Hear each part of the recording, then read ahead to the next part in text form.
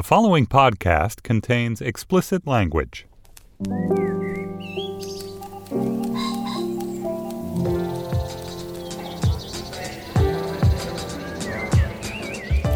I'm Stephen Metcalf, and this is the Slate Culture Gabfest Hail Satan edition. It's Wednesday, October 30th, 2019. On today's show, it's Halloween week, and as Julia Turner hates horror movies, what do? We subjected Julia Turner to the horror movie of all horror movies, the horrorist of them all, Rosemary's Baby. And then Modern Love is a New York Times column now. It's an 8-part Amazon TV show anthology. It's A-listed up the yin-yang we discuss. And finally, for a long time now, he has been saying and appears to believe excrescent things. Why hasn't Morrissey been canceled? We'll be joined by Randall Roberts of the LA Times. Joining me today is the deputy managing editor of the LA Times. That's Julia Turner. Hey, Julia. Hello, hello. I cannot wait to hear what you thought about Rosemary's Baby. It's so chilling. Oh, my God. Dana Stevens also never having discussed this movie. I can't wait. How are you doing? Very well. Good. Dana is the film critic for Slate.com. All right, let's dive in. I should note before we start today that there is some kind of construction and or drilling happening on the Los Angeles Times campus this morning, so you may hear occasional in the background, for which I apologize. When you need mealtime inspiration, it's worth shopping Kroger, where you'll find over 30,000 mouth-watering choices that excite your inner foodie. And no matter what tasty choice you make, you'll enjoy our everyday low prices, plus extra ways to save, like digital coupons worth over $600 each week. You can also save up to $1 off per gallon at the pump with fuel points. More savings and more inspiring flavors make shopping Kroger worth it every time. Kroger, fresh for everyone. Fuel restrictions apply. Rosemary's Baby is the 1968 horror masterpiece written and directed by Roman Polanski.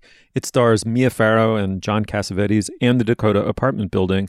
Anyway, Cassavetes and Farrow are young marrieds. They've just moved into said building. Their nosy elderly next-door neighbors take an unusual interest in them, but especially in her and her pregnancy, to the point that over time Rosemary begins to suspect that these are deeply, deeply wicked people. They are trying, she believes, to somehow infect or capture the soul of her baby. But we, the audience, know the situation is far worse than she can ever imagine. What follows is, I think, in some estimations, and I absolutely am sure in mine, the best horror movie ever made, Rosemary's Baby. Let's listen to a clip. Is that their hint for today? They're my friends. Don't They're a call bunch them of bitches. not very bright bitches who ought to mind their own goddamn business. All they said was get a second opinion. Rosemary, you got the best doctor in New York. You know who Dr. Hill is? He's a Charlie Nobody. That's who he is. I'm tired of hearing how great Dr. Saperstein is. Well, we'll have to pay Saperstein. We'll have to pay Hill. Well, it's out of the question. No, I'm not changing. I just want to go to Dr. Hill and get a second opinion. I won't let you do it, Rome. I mean, because it's not fair to Saperstein. Not fair to... What are you talking about? What about what's fair to me? Look, if you want a second opinion, you tell Saperstein and let him decide. No, I want Dr. Hill. At least If have you that much won't courtesy pay, to tell then man as I'll- you feel. Julia, I'm going to switch it up. It's a movie, but I'm going to start with you. You'd never seen this film before. Just incredible. What'd you make of it? What a great movie. I mean, we're going to talk on the show today about people who've been canceled and whether they should have been canceled or not. So stipulated everything that there is to say about Roman Polanski on that point, and we'll come back to it, I'm sure. But I don't know how I had never seen this movie. I mean, I worked in the Time Life building. I used those phone booths to make cell phone calls as a tot. I don't know how I never saw this, other than that I just generally haven't seen enough things. But I loved it. And part of why I loved it is that I don't think it's the scariest horror movie of all time, because it's much more of a psychological suspense thriller than it is a true heads twisting, blood running down the walls horror movie. Like, there's not a ton of... There's a sense of slowly creeping dread. And you basically know that part of what I don't like about watching horror movies is, the feeling that anyone may be got at any moment. But you have the sense, whatever the plot is or whatever is going on, that she's quote unquote safe, not psychologically safe or actually safe, but safe for the duration of the pregnancy. So you have this little bubble of protection as you watch and curiosity of like, what is this? What's happening to her? That made it a plausible, scary movie viewing experience as opposed to one that I just was like, I don't want to be here. I don't want to watch this. What am I doing? Yikes. Right. And but for the record, I did not say it was the scariest, but Dana, I said it was the most horrifying, and I stand by that judgment. You must have been familiar with this movie. What's it like rewatching it? Yeah, I mean, I've seen this movie countless times, but it was a total pleasure to see it again, knowing that we were about to talk about it, you know, not as this established cinematic classic, but as a scary Halloween movie that Julia Turner had just been made to see for the first time. I love when we go back and revisit a non-current movie in this way.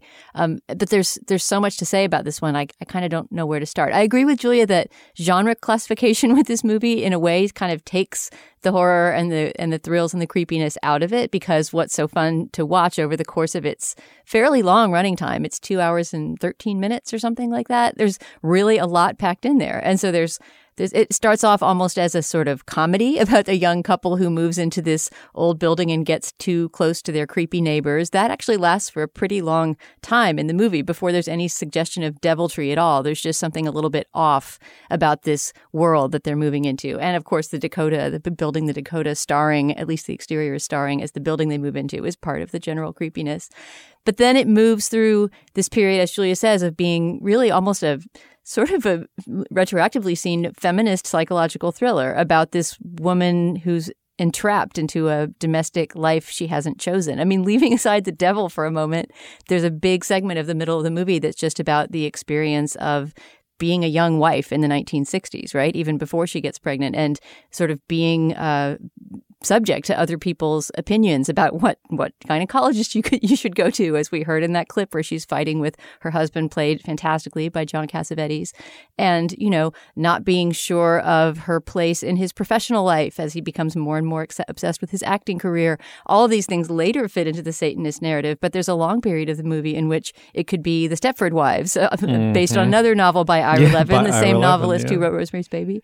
It's sort of a critique of suburbia in a way. You know, and I think that Roman Polanski's eye is very sharp for that. I mean, as a European filmmaker coming to America and working in Hollywood for the first time, he has this kind of outsider's eye on the strangeness of that domestic setup. So that's a small part of the movie in terms of running time, but it's really important, I think, to lay all of that stuff down so that when the heavy-duty Satanist insanity starts in the second hour, it's happening to real people in a real world that's been built very painstakingly for us. No, absolutely. I think that for the record, I think the movie is one of the best Hollywood movies ever made. It's a stone cold, shot by shot masterpiece. It presumes it's just such a reminder of when movies were movies, you know, and real estate in New York City was cheap. It's such a time capsule in that sense.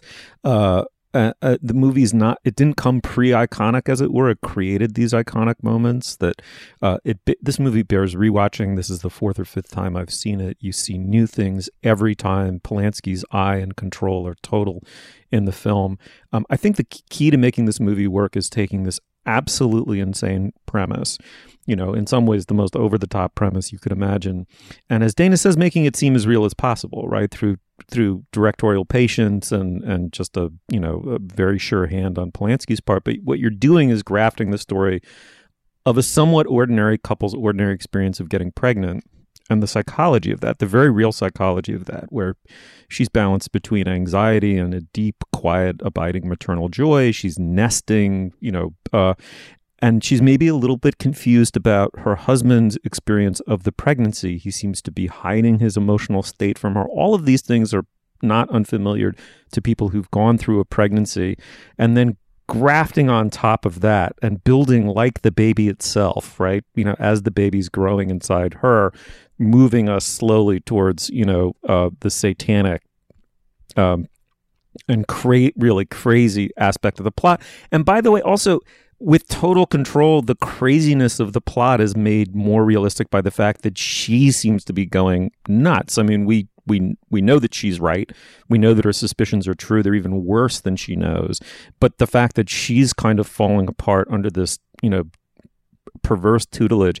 And then the ultimate, to me, the thing that's always been most chilling about the movie is it's really, as much as anything, about a husband selling off his firstborn to Satanists, right? It's really about a husband committing the ultimate Faustian sin, and Cassavetes is marvelous, and you know, Cassavetes knows what's happening as the husband, knows what's happening from the beginning. He portrays this utter self-serving hypocrite so beautifully, and I love that the Satanists, the next door neighbor Satanists' last names are anagrams for Cassavetes, which I have to believe was a change that Polanski made very, very wickedly. No, it's not a change. It's in the book. Is that right? Oh, magnificent.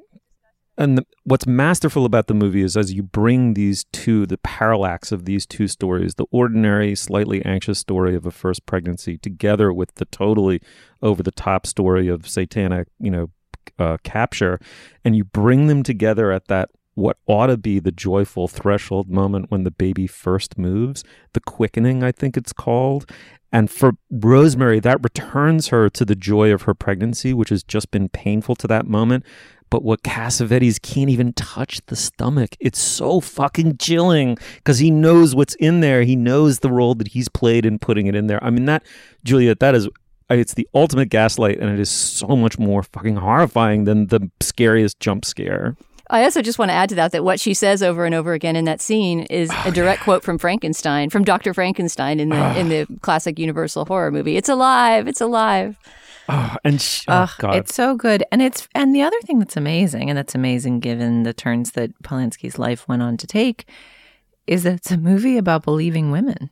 It's like a movie about whether men believe women's reports of their own experience. And about, I mean, to me, the most powerful, I love that we played that scene where she's arguing about the doctor, the fact that the advice she gets from the creepy neighbors and the doctor they refer her to is don't talk to your friends, don't read books. Did you pick up a book? Don't acquire learning. Like the attempts to disempower her and her independent judgment of her own situation and to discount her ability to ascertain what's going on, her ability to build a network that could help her navigate it, her kind of independent economic autonomy and desire to go find resources that could help her figure out. I mean, one wonders what the first doctor was looking for in the blood test. He says she should come back for a blood test, and she's confused about it, and then she just sort of forgets. It's like, what is the blood test that's like, oh, by the way, your fetus is a demon spawn? I didn't realize the medical science had advanced that far in 1965. But I knew that it was a kind of feminist horror movie about pregnancy. I guess on some level, I knew that Jordan Peele had spoken reverently about kind of using horror as a mode for social commentary, and how it was the gender politics of Rosemary's Baby were a model for the racial politics of Get Out. I knew all those things on some level, but it's so weird to watch this movie that's about whether women's accounts can be believed and their experiences respected from this person who's now, can't set foot in this country because of the accusations against him. I found that, I mean, it must be one thing to have watched this movie and fallen in love with it and then had all of that unfold, and it's another thing to encounter it as just a pure document that has all of that historicity attached to it. Another moment that really struck me, Julia, in relation to watching this in the era of Me Too is something that I think, I'm sort of shocked at this, but I think had gotten by me in previous viewings, or at least I just hadn't seen it in a really long time. But, the sex act by which the child of Satan is conceived, which is filmed in this long, more than 5-minute long dream sequence that's shot with this kind of crazy surrealist, it's just a beautifully shot sequence, and anybody who's seen it knows what I'm talking about. I don't want to spoil it. But the way that her husband explains the next morning the scratches on her arm after this satanic ritual is to say, oh, well, you were drunk. Actually, she was drugged by the Satanists. You fell asleep, and I had sex with you. Oh, sorry about that. I was kind of loaded too, right? So basically, even again, Satan aside, let's take Satan out of the equation for a minute. It is by an act of violation that the baby was conceived. And yet that's kind of laughed off by the husband and in a way by the movie as well. I don't know if it is by the movie. I think the movie knows that you're supposed to think that's creepy. That's part of what's so nuts about it. It's part of how, you know, the darkest force in this movie is not the Satanists. It's the husband. Like, he's absolutely. worse.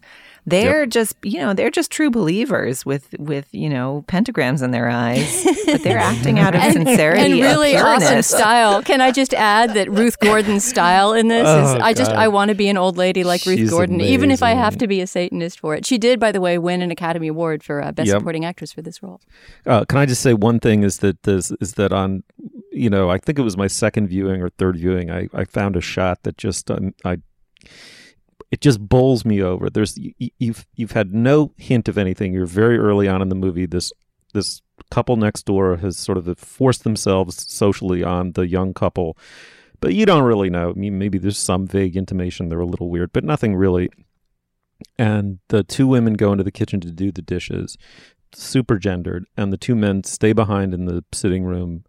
And there's just this moment where you get I mean, the acting that Mia Farrow's face does in this movie is just an astonishing thing to watch. And over time, over the course of the movie, she becomes emaciated and semi-insane as she would, but that hasn't happened yet. Realization and horror have not started dawning on her face. That's still to come. But you get this first tiny little flicker of it. The camera's just on her face, and something occurs to her, and she turns around and looks back into the drawing room. And do you remember what she sees? Smoke. She sees the smoke from their cigarettes. Two plumes of smoke coming, and you know the two men are smoking together, and it is the most sinister shot, because that's the moment. That's the moment when Mr. Castevetz is making the initial proposal. And do you think they make the deal that early? I thought maybe they were just supposed to be male bonding at that moment. He goes back over the next night. I feel like that's when he's first ensorcelled. It's unclear to me if the actual pact is struck then. I think you're meant to believe something has been floated. Go back and look. The look on Cassavetes' face, and the actor Cassavetes' face, and the guilt is already, the duplicity and guilt are there, and the double talking. But it just, the movie, and another thing, Dana, I noticed that over and over and over and over again this time for the first time, is how often Polanski shoots through interior shots through doors where one person, you can only half see them. They're bifurcated by the threshold or invisible. He does it over and over and over again. It's just, the movie's just a masterpiece. Well, and I love how messed up their relationship is before they even meet the Satanists. You know, the establishing scenes of them arguing over what apartment to take, and I love the scene of their first night in the apartment. You know, it's such a true human experience that you don't see a lot in the movies. When you get to the place before the boxes and you eat dinner on the floor, with the one lamp you brought in with its cellophane around the shade, the relationship is rotten, and he's rotten, and that's there from the beginning before the Satanist glint even comes in. But I do just want to go back to Farrow's performance. She's astonishing in this. Her eyes are just so big, and there's the way that she carries her body, the tautness and the waif-like nature of it. She plays it both ways, as making her very bird-like and fragile and breakable seeming, but also kind of angular and sharp and uncontainable, you know, with none of the soft roundness that you might think of with a typical pregnant figure. There's such fragility and strength in her carriage, just her posture and carriage in the performance, that I love. Well, and she conveys so well, especially in that earlier part of the movie before the explicit satanic stuff comes in, the strain and the struggle of being a good wife in the late 20th century in middle class, you know? I mean, she just always seems to be performing at some level, performing her own charm, her own femininity, right? And so that makes what happens to her when she becomes this sort of monstrous vessel all the more kind of allegorically powerful. And if people haven't seen the movie, I mean, just just looking over my notes, you know, imagine a movie that's so sure of itself that whether or not a young wife eats a chocolate mousse, you know, the universe seems to hang in the balance in that moment, and you're growing sense of nausea, first trimester nausea is really starting to kick in, and you're like, just don't eat the moose. It's so different from really anything. Even alt horror, really can't go as kind of creepily subtle as this is. All right. Well, it was very easy enough to watch. It's streaming there, right there on Amazon Prime. If you haven't seen it, then you can get over your Polanski entirely justified Polanski hesitations. It is a stone cold masterpiece, Rosemary's Baby. All right, moving on. Another day is here, and you're ready for it. What to wear? Check. Breakfast, lunch, and dinner? Check. Planning for what's next and how to save for it? That's where Bank of America can help. For your financial to-dos, Bank of America has experts ready to help get you closer to your goals. Get started at one of our local financial centers or 24/7 in our mobile banking app. Find a location near you at bankofamerica.com/talktous. What would you like the power to do? Mobile banking requires downloading the app and is only available for select devices. Message and data rates may apply. Bank of America NA, member FDIC. All right, before we go any further, I know that we've got some big business this week, Dana. Yes, our business is getting bigger and bigger as our live shows get closer and closer. We will be in Los Angeles and Vancouver this November, just a couple weeks from now. That's November 13th in Los Angeles at the Barnsdall Gallery Theater in Barnsdall Art Park. And what I wanted to note about that LA show, detail that I don't think we've shared on the show before, is that everybody who comes, your ticket comes with an invitation to the after party. So if you come see us at Barnsdall Art Park, you can also hang out with us afterwards over tacos, beer, and wine and get to know us. We really want to get to know our LA listeners, especially now that one of our regulars is an LA resident. Right. You're essentially coming to a party with us, doing a little podcast in the middle of it. We've been overselling the live show and underselling party with tacos and booze and a great little vista over the twinkling lights of Los Angeles at the Barnsdall. So you should come on down. Also, we have a special guest, Justin Chang, the film critic for the LA Times and a long time. How do you are you and Justin just like film Twitter pals, Dana? Or yes, I'm really excited to have Justin because I have never met Justin in person. I actually saw him outside a movie screening in Los Angeles once when I was there on a research trip, and he was talking to some people, and I was too shy and overawed by how impressed I am by Justin Chang as a film critic. I later told him that, and he said, you should have come and said hi. So this will be my first time officially meeting him. And we're going to discuss what is, I think, one of the fall movies I'm most excited to see, which is Parasite, Bong Joon-ho's raved about thriller, which which Justin has been championing since he first saw it earlier this year. So I cannot wait to see that movie, discuss it with you guys and Justin and tacos and beer at the top of a beautiful hill in Los Angeles. Please come on down. Then 2 days later, for our listeners in the Pacific Northwest, we're doing our first show in Vancouver, a place that we're going by your invitation. We put out a call on the podcast to see if we had enough listeners to put together a show, and you responded with enthusiasm. So we are coming to you. That's November 15th at the Granville Island Stage. Yeah, I just want to say also that it was when Dana had come across some book in some bookstore and then regretted not buying it, and we got tons of emails from fans in Vancouver saying, "Oh, I'll go buy the book and I'll mail it to you." It was so sweet, and it inspired us to book a live show there. And Vancouver, you promised us that you'd sell out, and you're oh so very close. You're very, very close, but you're not there yet. And we are beyond excited to go to Vancouver to do this show, but we would love a full house. We want to see your pretty faces there. So if you're on the fence, if you're trying to decide whether the babysitter is worth it, go ahead, take the plunge. We really want to see you there. We want to sell out. It's going to be a fun night. We're going to bring it. I promise.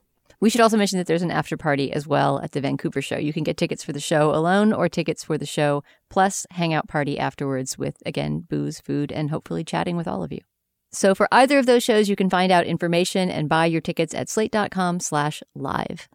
In Slate Plus today, we are going to be talking about an ongoing and to me extremely irritating discussion, fight, feud, Twitter war between great auteur directors, including Martin Scorsese, Francis Ford Coppola, and Ken Loach, and Marvel and other blockbuster movie fans who have taken to the internet in droves to protest Martin Scorsese's dismissal of the Marvel blockbuster phenomenon.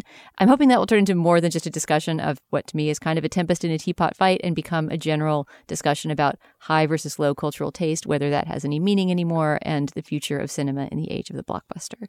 To hear segments like that and to get ad-free podcasts, you can, of course, sign up for Slate Plus, our membership program, which is a great way to help cover the cost of producing the Culture Gabfest and all your other favorite Slate shows. If you want to support the Culture Gabfest and all the rest of the work Slate does, please go to slate.com/culture plus and join Slate Plus today.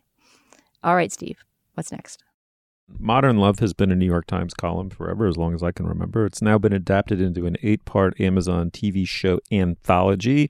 It's got a lot of A-list talent behind it. One episode is written by the estimable Sharon Horgan of Catastrophe fame. We're huge fans of hers on this podcast. One stars Anne Hathaway as a woman with bipolar disorder. There's the one written by Horgan has Tina Fey and John Slattery as a married couple at wit's end. You get the feel of it. A-list cast, 30-minute rom-coms, all of it to answer, I think, a pretty intriguing question, which is, can the romantic comedy be made fresh in this day and age? It's up against a lot of challenges. Why don't we listen to a clip?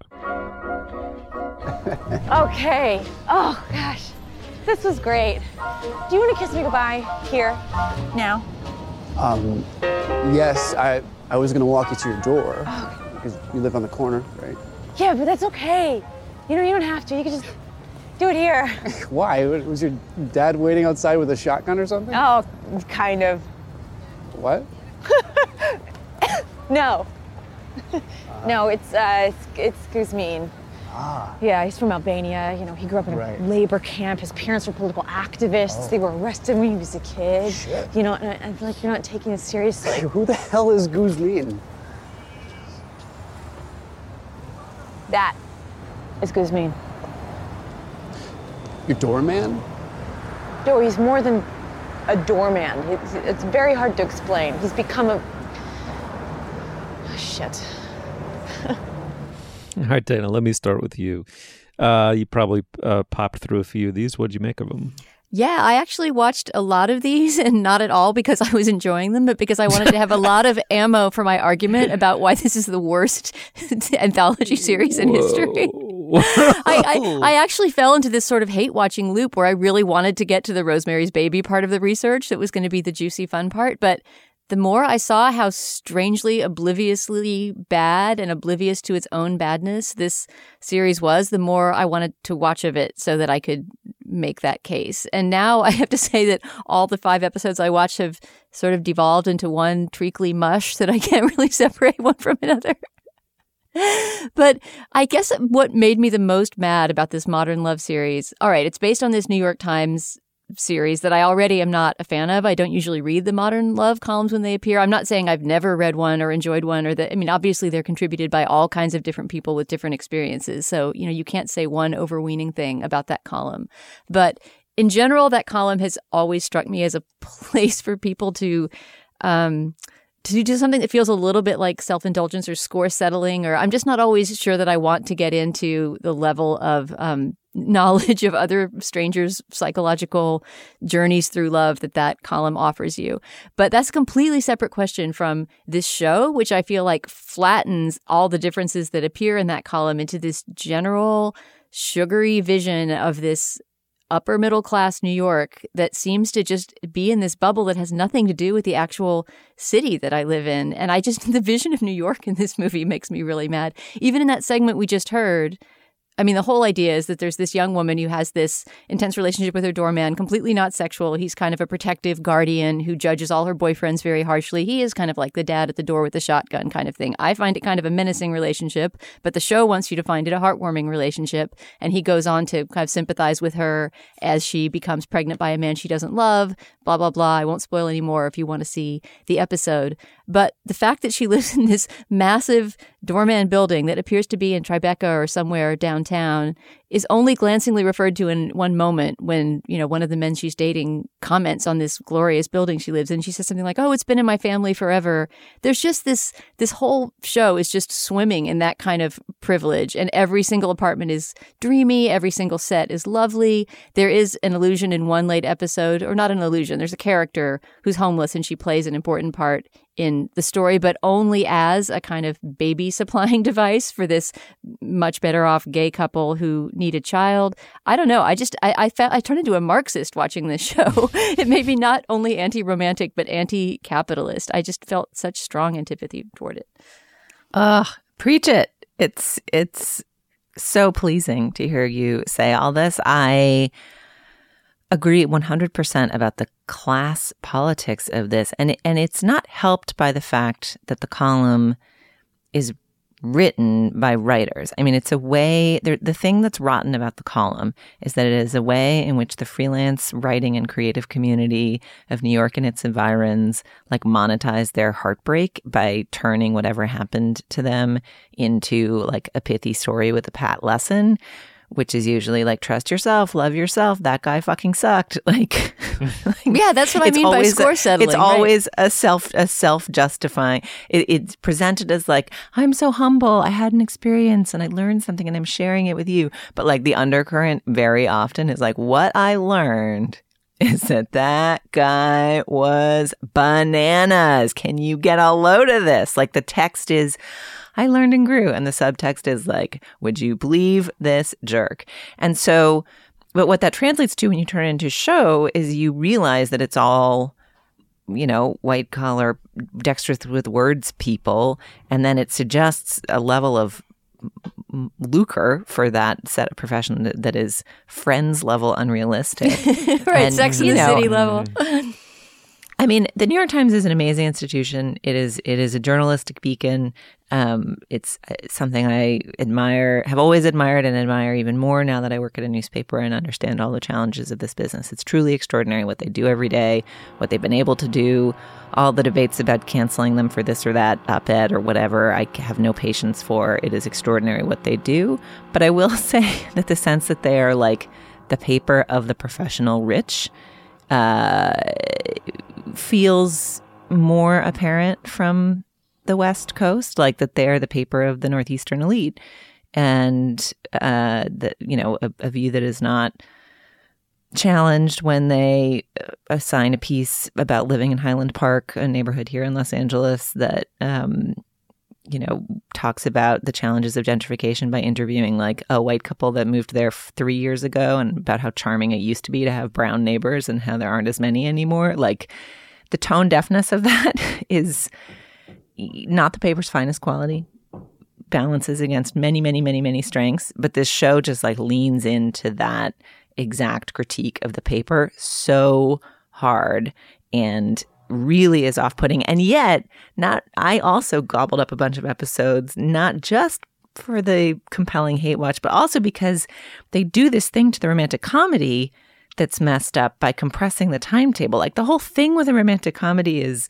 the anticipation and the parts in the middle where it's all misunderstood. And this is like a romantic comedy with just money shots. So it feels even more crass. It's like heartbreak, joy, heartbreak, joy. There's none of the actual relationship building or the attenuated tension or the like, does he like me, or the will this ever work, or the yearning or anything. It's just like clinches, like laments and clinches. And the whole thing feels so crass. Laments and clinches. I ended up watching 4 of these, and it wasn't totally with the same hate joy that you two have expressed. The class thing is just, I mean, what's interesting about that is the class thing has just been, you know, a defining of the genre really from the beginning, right? From Nancy Meyers films all the way back to Woody Allen's in a way, right? I mean, they're almost always about white, upper middle class, educated, super articulate people. They all have been, almost without exception.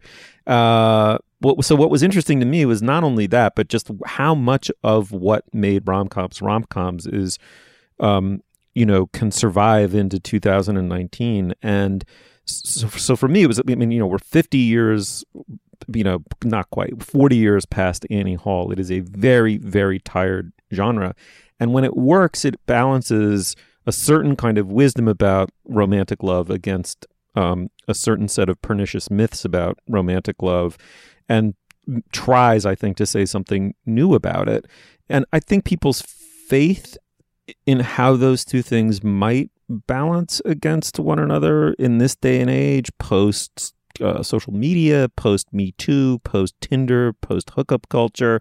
I mean, it just, I don't know that there's a coherent set of beliefs about romantic love, sex, and marriage anymore that a show like this can hang its hat on, nor is this thing wise enough about those changes that it can tell us what is modern, aka contemporary, about contemporary romance.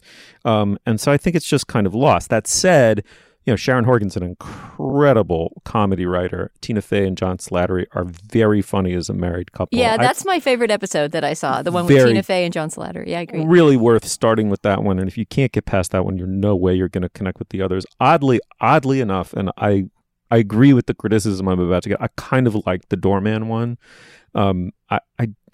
They're actually in Brooklyn. They're in Prospect Heights. It's kind of a believable dusty old legacy, Gilded Age legacy building that's been refurbished a little bit in the age of Brooklyn gentrification. She inherited the apartment. I mean, the real question is, like, how creeped out are you by this,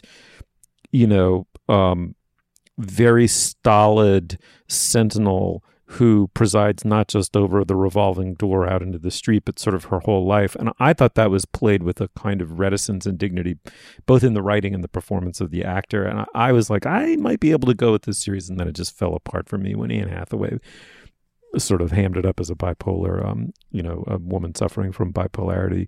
I can't disagree with anything that you're saying, but there are little moments. Andy Garcia and I, over the decades, have converged on the same look. He probably gained 15 pounds and added a second chin, and was like, Andy nerded up. It probably took 4 hours of makeup to make him look plausibly like Steve Metcalf, but he basically was appearing as Steve Metcalf. And I was like, he lived upstate and was frequenting an independent bookstore in upstate New York. It was the Steve Metcalf episode. Steve, I just want to say, if you really are Andy Garcia's current double and you want to hear many middle-aged women swoon over you, go see Mamma Mia 2, where he is the hottest thing on screen when he enters as Cher's romantic interest. I mean, here's the thing, though. All he needs to do is one Stairmaster for 5 minutes, and he's back to Andy Garcia.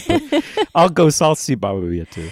Well, the reason I kept on watching this, in addition to wanting to gather ammo for my attack of it with you guys, is that the cast keeps on being compelling, right? You keep clicking on each new one and see, oh, well, Andy Garcia and Catherine Keener are in this one. Oh, but wait a minute, Tina Fey and Anne Hathaway. It's got this A-list cast. And so it keeps you watching that way. But I just feel like all those people are so underemployed in these segments. And I see why they signed on for the experiment of it, but the writing is just not there. And so, how much can you enjoy the performance of a great actor when they're so overqualified for their role?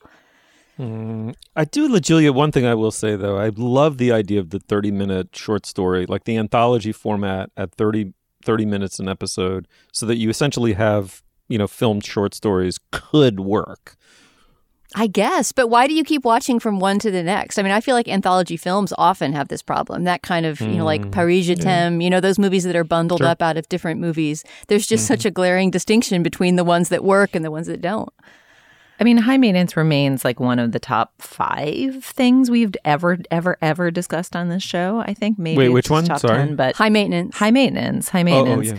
Like the anthology as, like, think about what that show does with the anthology format, with a true curiosity about the variety of lives lived in New York. Again, probably, it's all people can afford weed, but really you felt like you were inhabiting an actual version of the city in that show.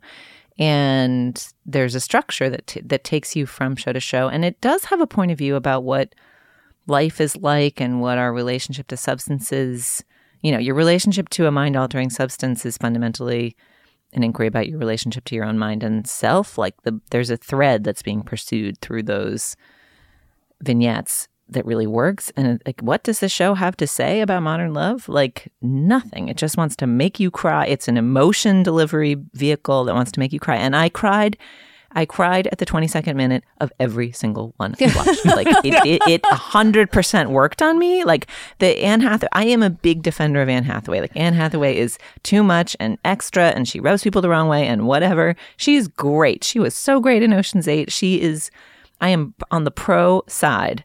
However, this did not do her any favors, just her like emoting into a mirror. And yet I also cried. Like it worked. Can I ask a concluding question, Steve? How do you think it stands as evidence for or against Julia's robothood that she cried at the exact 22nd minute of every episode of Modern Love? QED, she's a robot. Only a being imitating humanity would cry at this show. Eye moisture activated. It's Modern Love. Is it? It's also Amazon Prime, I take it? Yeah, it is. It is. Okay. On Amazon Prime. Check it out. Tell us if we're right or wrong. All right, moving on. Morrissey was the lead singer of the legendary post-punk rock band The Smiths. He created the band with Johnny Marr, the all-world guitarist. They're still among my absolutely favorite rock bands of all time. Morrissey was known for acerbic, literary, genuinely really clever lyrics, and a highly distinctive singing voice filled with melancholy and spite.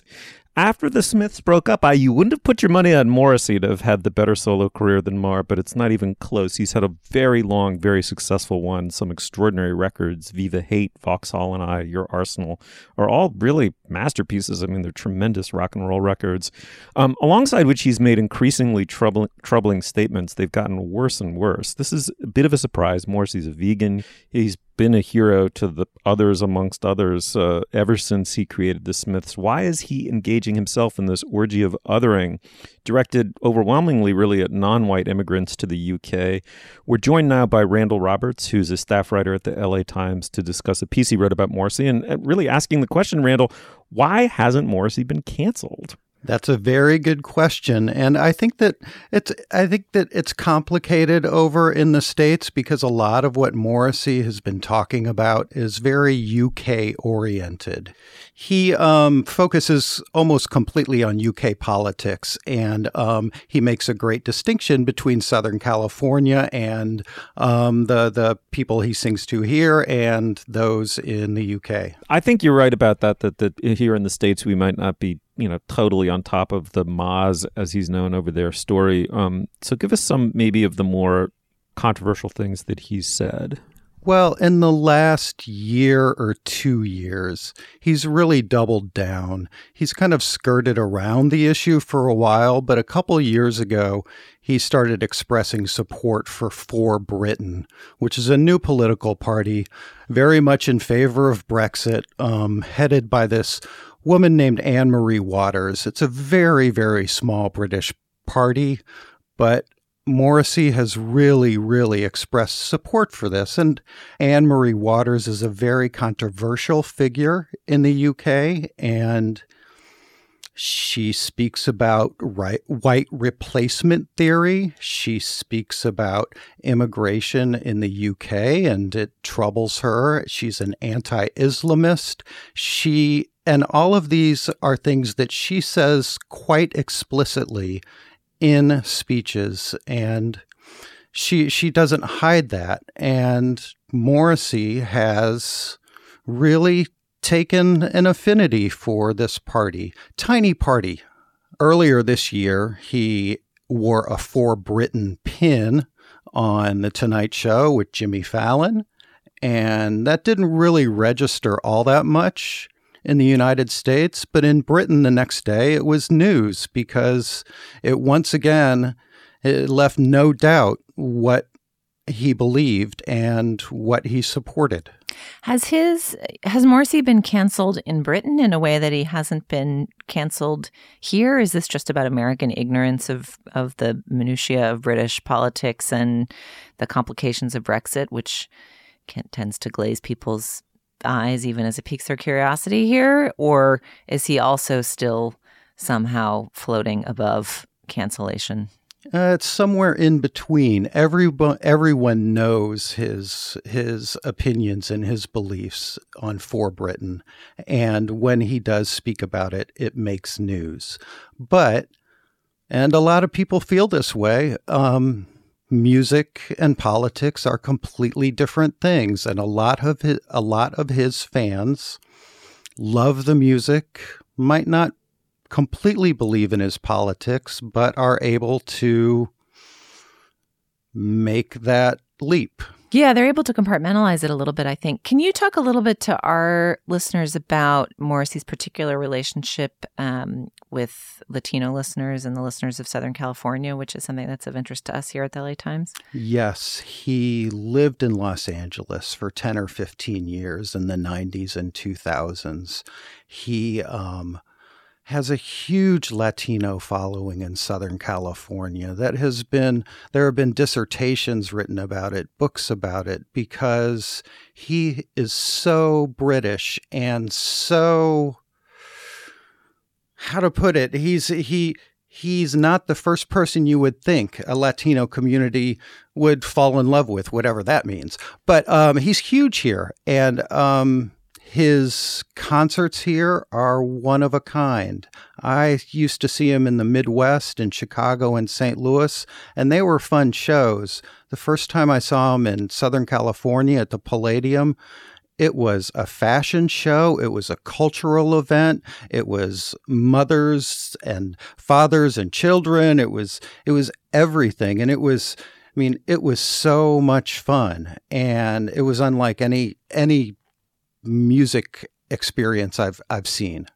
The occasion for your piece, Why Hasn't Morrissey Been Canceled, was a show at the Hollywood Bowl this past weekend, and we sent another reporter on the music team to go see what the response was of folks in the crowd. And they, people's ability to kind of compartmentalize and separate the politics from the art and the artist continues to unfurl. I mean, obviously that was a self-selecting group of people who showed up and decided to listen and enjoy the music anyway. Earlier in the segment, we were talking about scary movies, and we went back and watched Rosemary's Baby, which I'd never seen. So we're talking about two canceled/uncanceled makers of art that has resonated today. It's interesting, the whole time that I was working on this story, and even now, the Smiths song, There Is a Light That Never Goes Out, has been running through my head. It's one of my favorite songs ever. And if a double-decker bus crashes into us, to die by your side is such a heavenly way to die. I mean, I grew up listening to the Smiths. Not as much of a Morrissey fan, but not really for any reason other than I was listening to other stuff. But the Smiths were foundational to me. And, me and my wife have conversations about, do we listen to the Smiths? And, I talk to a lot of fans who have that conversation now. And it's an interesting conversation to have, I think. Randall, I have a question about Morrissey in performance. It seems like most of these objectionable things that he said and done, wearing that pin on the Jimmy Fallon show to indicate his alliance with the British far right, or he called the Chinese people a subspecies. This was a shocking to me comment that he made in an interview in 2010, so quite a while ago, in relation, I guess, to their treatment of animals, because he is, of course, a vegan and a big animal rights advocate. But to jump from that to a country that has poor animal rights practices is a subspecies is a big jump. But I'm curious, in his between song patter and performances, in his performing persona, if that was all you knew of Morrissey and you didn't watch him on talk shows or read interviews with him, would you hear any of this rhetoric about, racial separation and the invasion of the UK, et cetera? He has no problem at all speaking his mind on stage, but he's savvy enough to know what not to say on stage. I mean, the other night at the Hollywood Bowl, he, for a while, wore a shirt that criticized The Guardian. I can't remember what the phrase, but I was just looking that up. I think it said "fuck The Guardian." Did it? Hold on, I'll fact check that while you finish your thought. Yeah, he's fine with decrying the press. He's fine with speaking about his veganism. Famously at Coachella, I was at the Coachella in 2009 when he was performing, and somewhere in the distance, the whiff of burgers came through the breeze, and he smelled it, and he said something to the effect of, "I smell burning, and I hope and it better be human flesh." Mm-hmm. Right. Well, Meat is Murder, right? So, Meat is Murder was the title of a Meat is Smiths Murder. album. Exactly. Yeah. And I wonder how many of his British fans, those who have been trolling me since this came out, are vegans, and how many of them are nostalgists. Yeah. I did confirm the shirt was Fuck the Guardian. Aha. But again, that's sort of if you are paying attention to all the symbols and signs, you know, the Guardian is essentially a leftist newspaper or left leaning, and anyway, that's almost like subtweeting the politics without hitting it explicitly on stage in front of a stadium full of a fan base that's nearly as diverse as the city, I think, based on what our reporter saw there. Steve, talk a little bit about your relationship with the Smiths and how you've processed this turn in Morrissey's politics, or whether it's really that much of a turn for a long-time outspoken bomb thrower. Well, the Smiths are at the center of very close to the center of my musical taste and worldly sensibility. And in defense of the Smiths as the Smiths, it was a cooperative band. I mean, it's unthinkable that music could have been made without the guitarist Johnny Marr essentially composing the music. I mean, Morrissey must work with a collaborator. He doesn't play an instrument. He does not compose music. He's a singer and a lyricist and a melodist. But, that music is as much Johnny Marr's. Johnny Marr has proven himself to be a extraordinarily empathetic human being, admirable human being as far as I know ever since. I don't think I can cancel the Smiths. They all of their output occurred in the early to mid 80s, really, and it preceded Morrissey's anti-immigrant rhetoric. Morrissey made wonderful solo albums. I can give them up because he's become a hateful figure. I think he deserves to be canceled on that level. But to me, there's a mystery here that I wonder if we could speak to a little bit, which is, Morrissey, Randall, you know this as a Smiths fan, he was sort of a homebody and a weirdo in very working class Manchester, England, almost a shut-in, a real hothouse flower, perceived of as non-straight and probably gay, and was ostracized not only by white working class, hooligan types, but even by the music community. I mean, Manchester circa 1979, 1980s, producing Joy Division, all these incredible punk and post-punk bands coming out of that music community. They didn't like Morrissey. They found him odd, fey, pretentious, pseudo-literary. They kind of detested him. He was a real outsider's outsider. And he kind of got lucky in meeting Johnny Marr, and they shared certain musical tastes, and they just caught lightning in a bottle and created this amazing rock band. But he was tall and thin and very peculiar looking. And over the last 30 years or whatever it's been, he's, like all of us do, he's added weight, and he's become this kind of almost hooligan looking guy. Like, he was so slight you felt like you could knock him over with a feather. But now he's got this kind of heavy machismo to him. And it's almost as if there's almost a way in which he is, in his own mind, embracing some essential working class identity that was always a part of him, even when he was the victim maybe of its prejudices. And it's like some kind of bizarre personal atavism by which he's saying, I'm a Mancunian, I'm from the white working class. That formed a part of my identity. That little England, that working class, tight-knit, small island England, means something to him in some way that was recessive for most of what he was doing, but has really come out as he hit middle age, and is now, quite frankly, repulsive. I mean, I think this is not even a close call. I would never, ever put on a Morrissey solo record or much less go see a show. That you draw that distinction, Steve, between the Smiths and Morrissey's solo career is really striking, and I think is one of the ways to address this, riddle of or paradox or whatever it is of, the question of when do you, quote, cancel an artist. I mean, I admit that there's something glib about the whole term cancel that I don't like in this context. And when, for example, we talked about Rosemary's Baby earlier in the show, we didn't really touch on the later history of Roman Polanski and, all of the legal, I don't know what you want to call it, nightmares that have gotten us to where we are now in our relationship with him as an artist. But it is true that Rosemary's Baby was made before any of that happened, right? I mean, very shortly before, but before.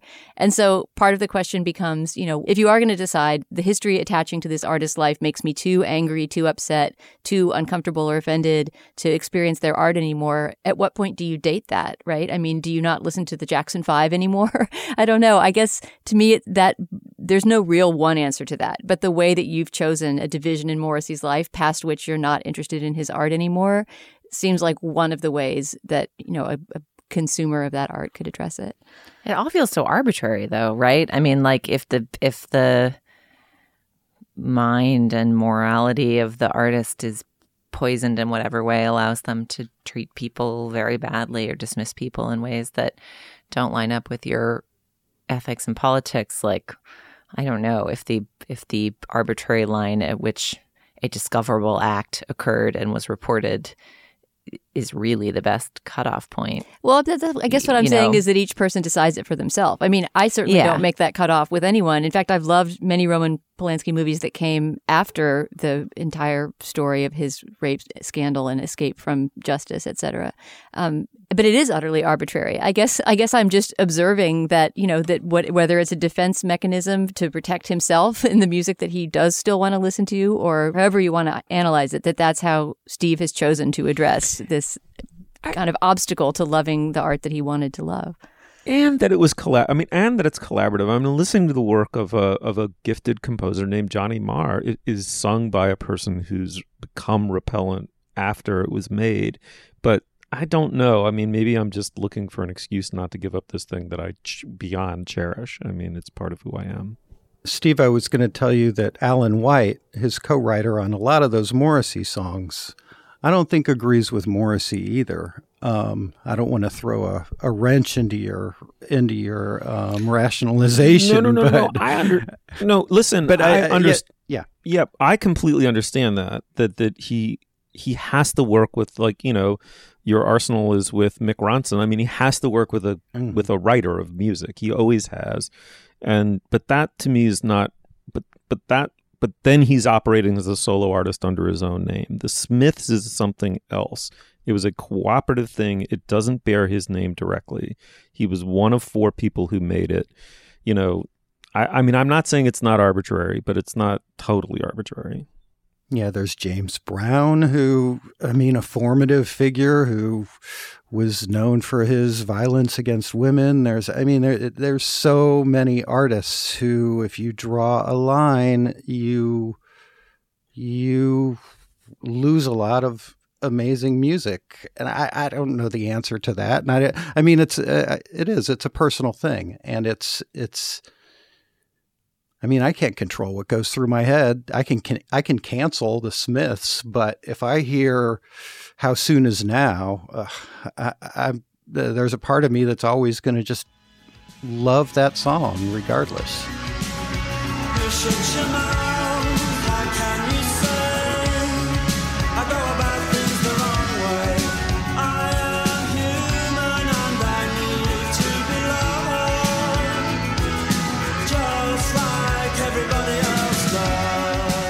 All right, well, the piece is great. It's Morrissey is anti-immigrant and backs a white nationalist political party. Why don't fans care? It's on the LA Times website. It's by Randall Roberts. Randall, thanks for coming in and talking with us. Thanks for inviting me. All right, now's the moment in our podcast when we endorse Dana. What do you have?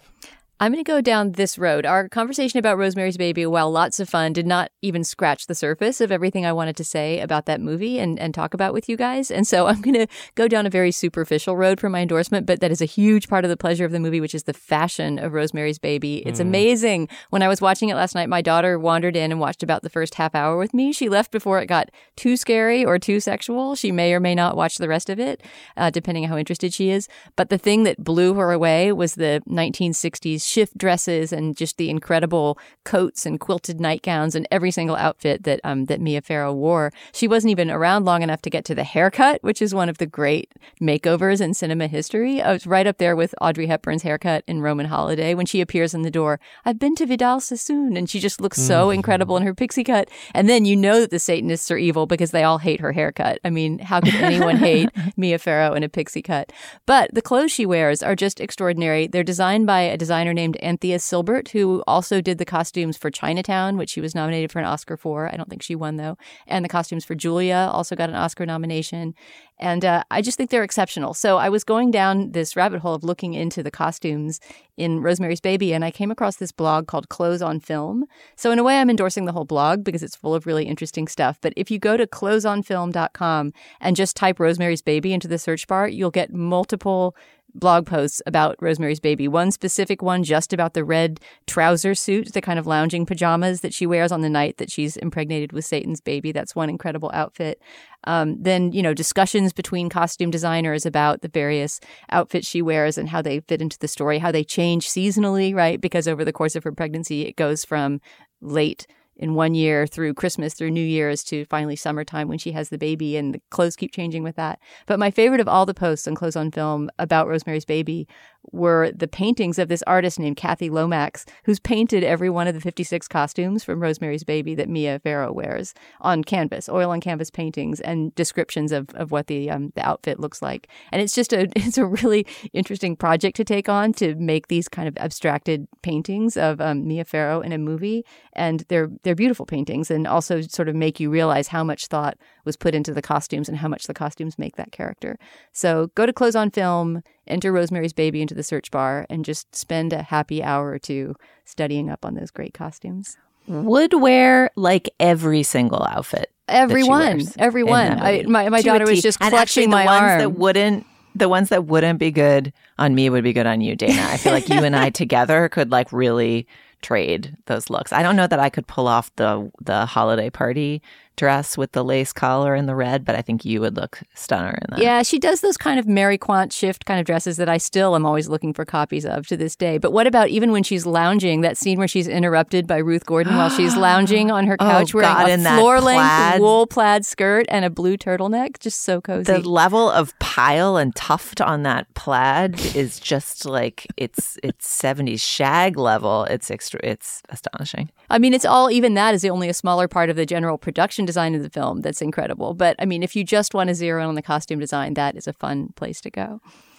Oh, man. Meanwhile, Roman Castanets and I are smoking cigarettes in the other room while you two are gabbing about fashion. JK. All right, Julia, what do you got? Okay, I'm going to recommend a Slate pitch found in the pages of Bon Appetit magazine. This is spurred by the fact that the fires near the Getty Center in Los Angeles has caused my family, everything,'s fine, but there's a lot of smoke. So my family relocated for one night to Manhattan Beach, a neighborhood in the South Bay of Los Angeles, where for dinner, my husband and I ate at Houston's. Have you guys ever been to a Houston's? No. Is that a chain? It is a chain. The chain is a part of the Hillstone Group, which is also behind R&D Kitchen and a couple of other names. And there's a piece by Andrew Knowlton in 2016 in Bon Appetit called Welcome to Hillstone, America's Favorite Restaurant, in which the Bon Appetit editor responsible for finding the like hot new 10, most obscure, most interesting, most foodorati desired restaurants in the country sings the praises of this chain restaurant that is beloved of David Chang and Danny Meyer and John and Vinny, this duo of restaurateurs here in Los Angeles, for it's just perfection and precision. And I will recommend both the restaurant and the article. But the article is just a very fun romp in which the editors of Bon Appetit sort of challenge their own assumptions and acknowledge everything they typically value, and then find a way to just be completely in love with a chain restaurant. And what they praise the chain restaurant for is a Danny Meyer level of precision and care about the customer experience, just high quality customer experience and consistency of experience. Every table is bolted to the floor, so there's never a wobble. The restaurants are designed so that almost every table is a booth. Each booth has a spotlight installed directly above it, so you never have to take out the flashlight on your phone to see what it is that you're ordering. The kale salad is just impeccably delicious. If you ask for an off-menu orange juice, it will come to you like purely fresh squeezed and in a trice. And anyway, the article is great. And to read the article while in a booth under a spotlight at a table that's not wobbling while your husband's drinking freshly squeezed orange juice at a Houston's really takes the pain out of being displaced by fire. So I would like to make our listeners aware of the Hillstone Group. Many of them no doubt already are, and send them to this Bon Appetit article, which is a very charming tour of this place's charms. I have lived long enough to sit on a Culture Gap Fest panel in which Julia Turner cries during a rom-com and endorses upscale American casual dining experience. I was not. I was not expecting that. I don't know. Are you calling her basic? I don't know why you guys are calling the endorsing this restaurant. Whatever, you can think whatever you want about it. I would send you to the article. Endorsing. I cry at everything. All of our listeners know I'm a soft touch with a cry. I'm just a very easy cry and always have been. Yeah, that's an easy fix, an easy patch. Just download the new software. Oh, dear. Okay, so I am endorsing 3 things very quickly, kind of inspired by the Morrissey withdrawal that I'm not really going through. One is there's a absolutely hilarious video on YouTube called How to Write a Morrissey Song. This just sort of ordinary crew-cutted blonde guy with an acoustic guitar has so nailed it that, like, musically, what is like the essential ingredient of a Morrissey song musically is, as he says over and over again, just sing the third. So there's the tonic, and then you go up the scale, the second and the third. So do, re, mi, I guess it's me. And you just sing it over and over again, no matter what the chord change underneath is doing. And it automatically creates, it's like a machine for creating Smith songs and Morrissey songs, the way like playing a guitar in open G is just a machine for producing Rolling Stone songs.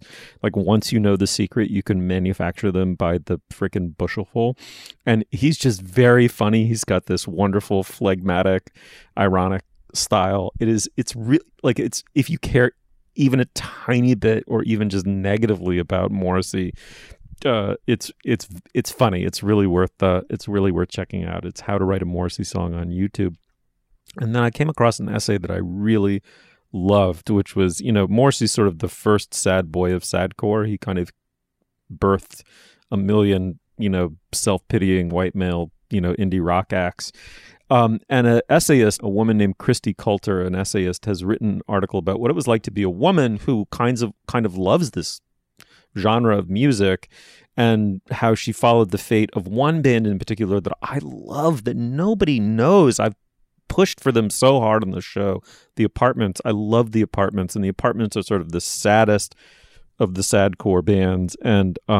And she just wrote an essay about what it's like as a woman to like this kind of music and respond to this genre of male self-pity, and about sort of the fate of the Apartments, and then this relationship she strikes up with the lead guy from the Apartments via email. It's a beautiful little piece of writing on the Paris Review website.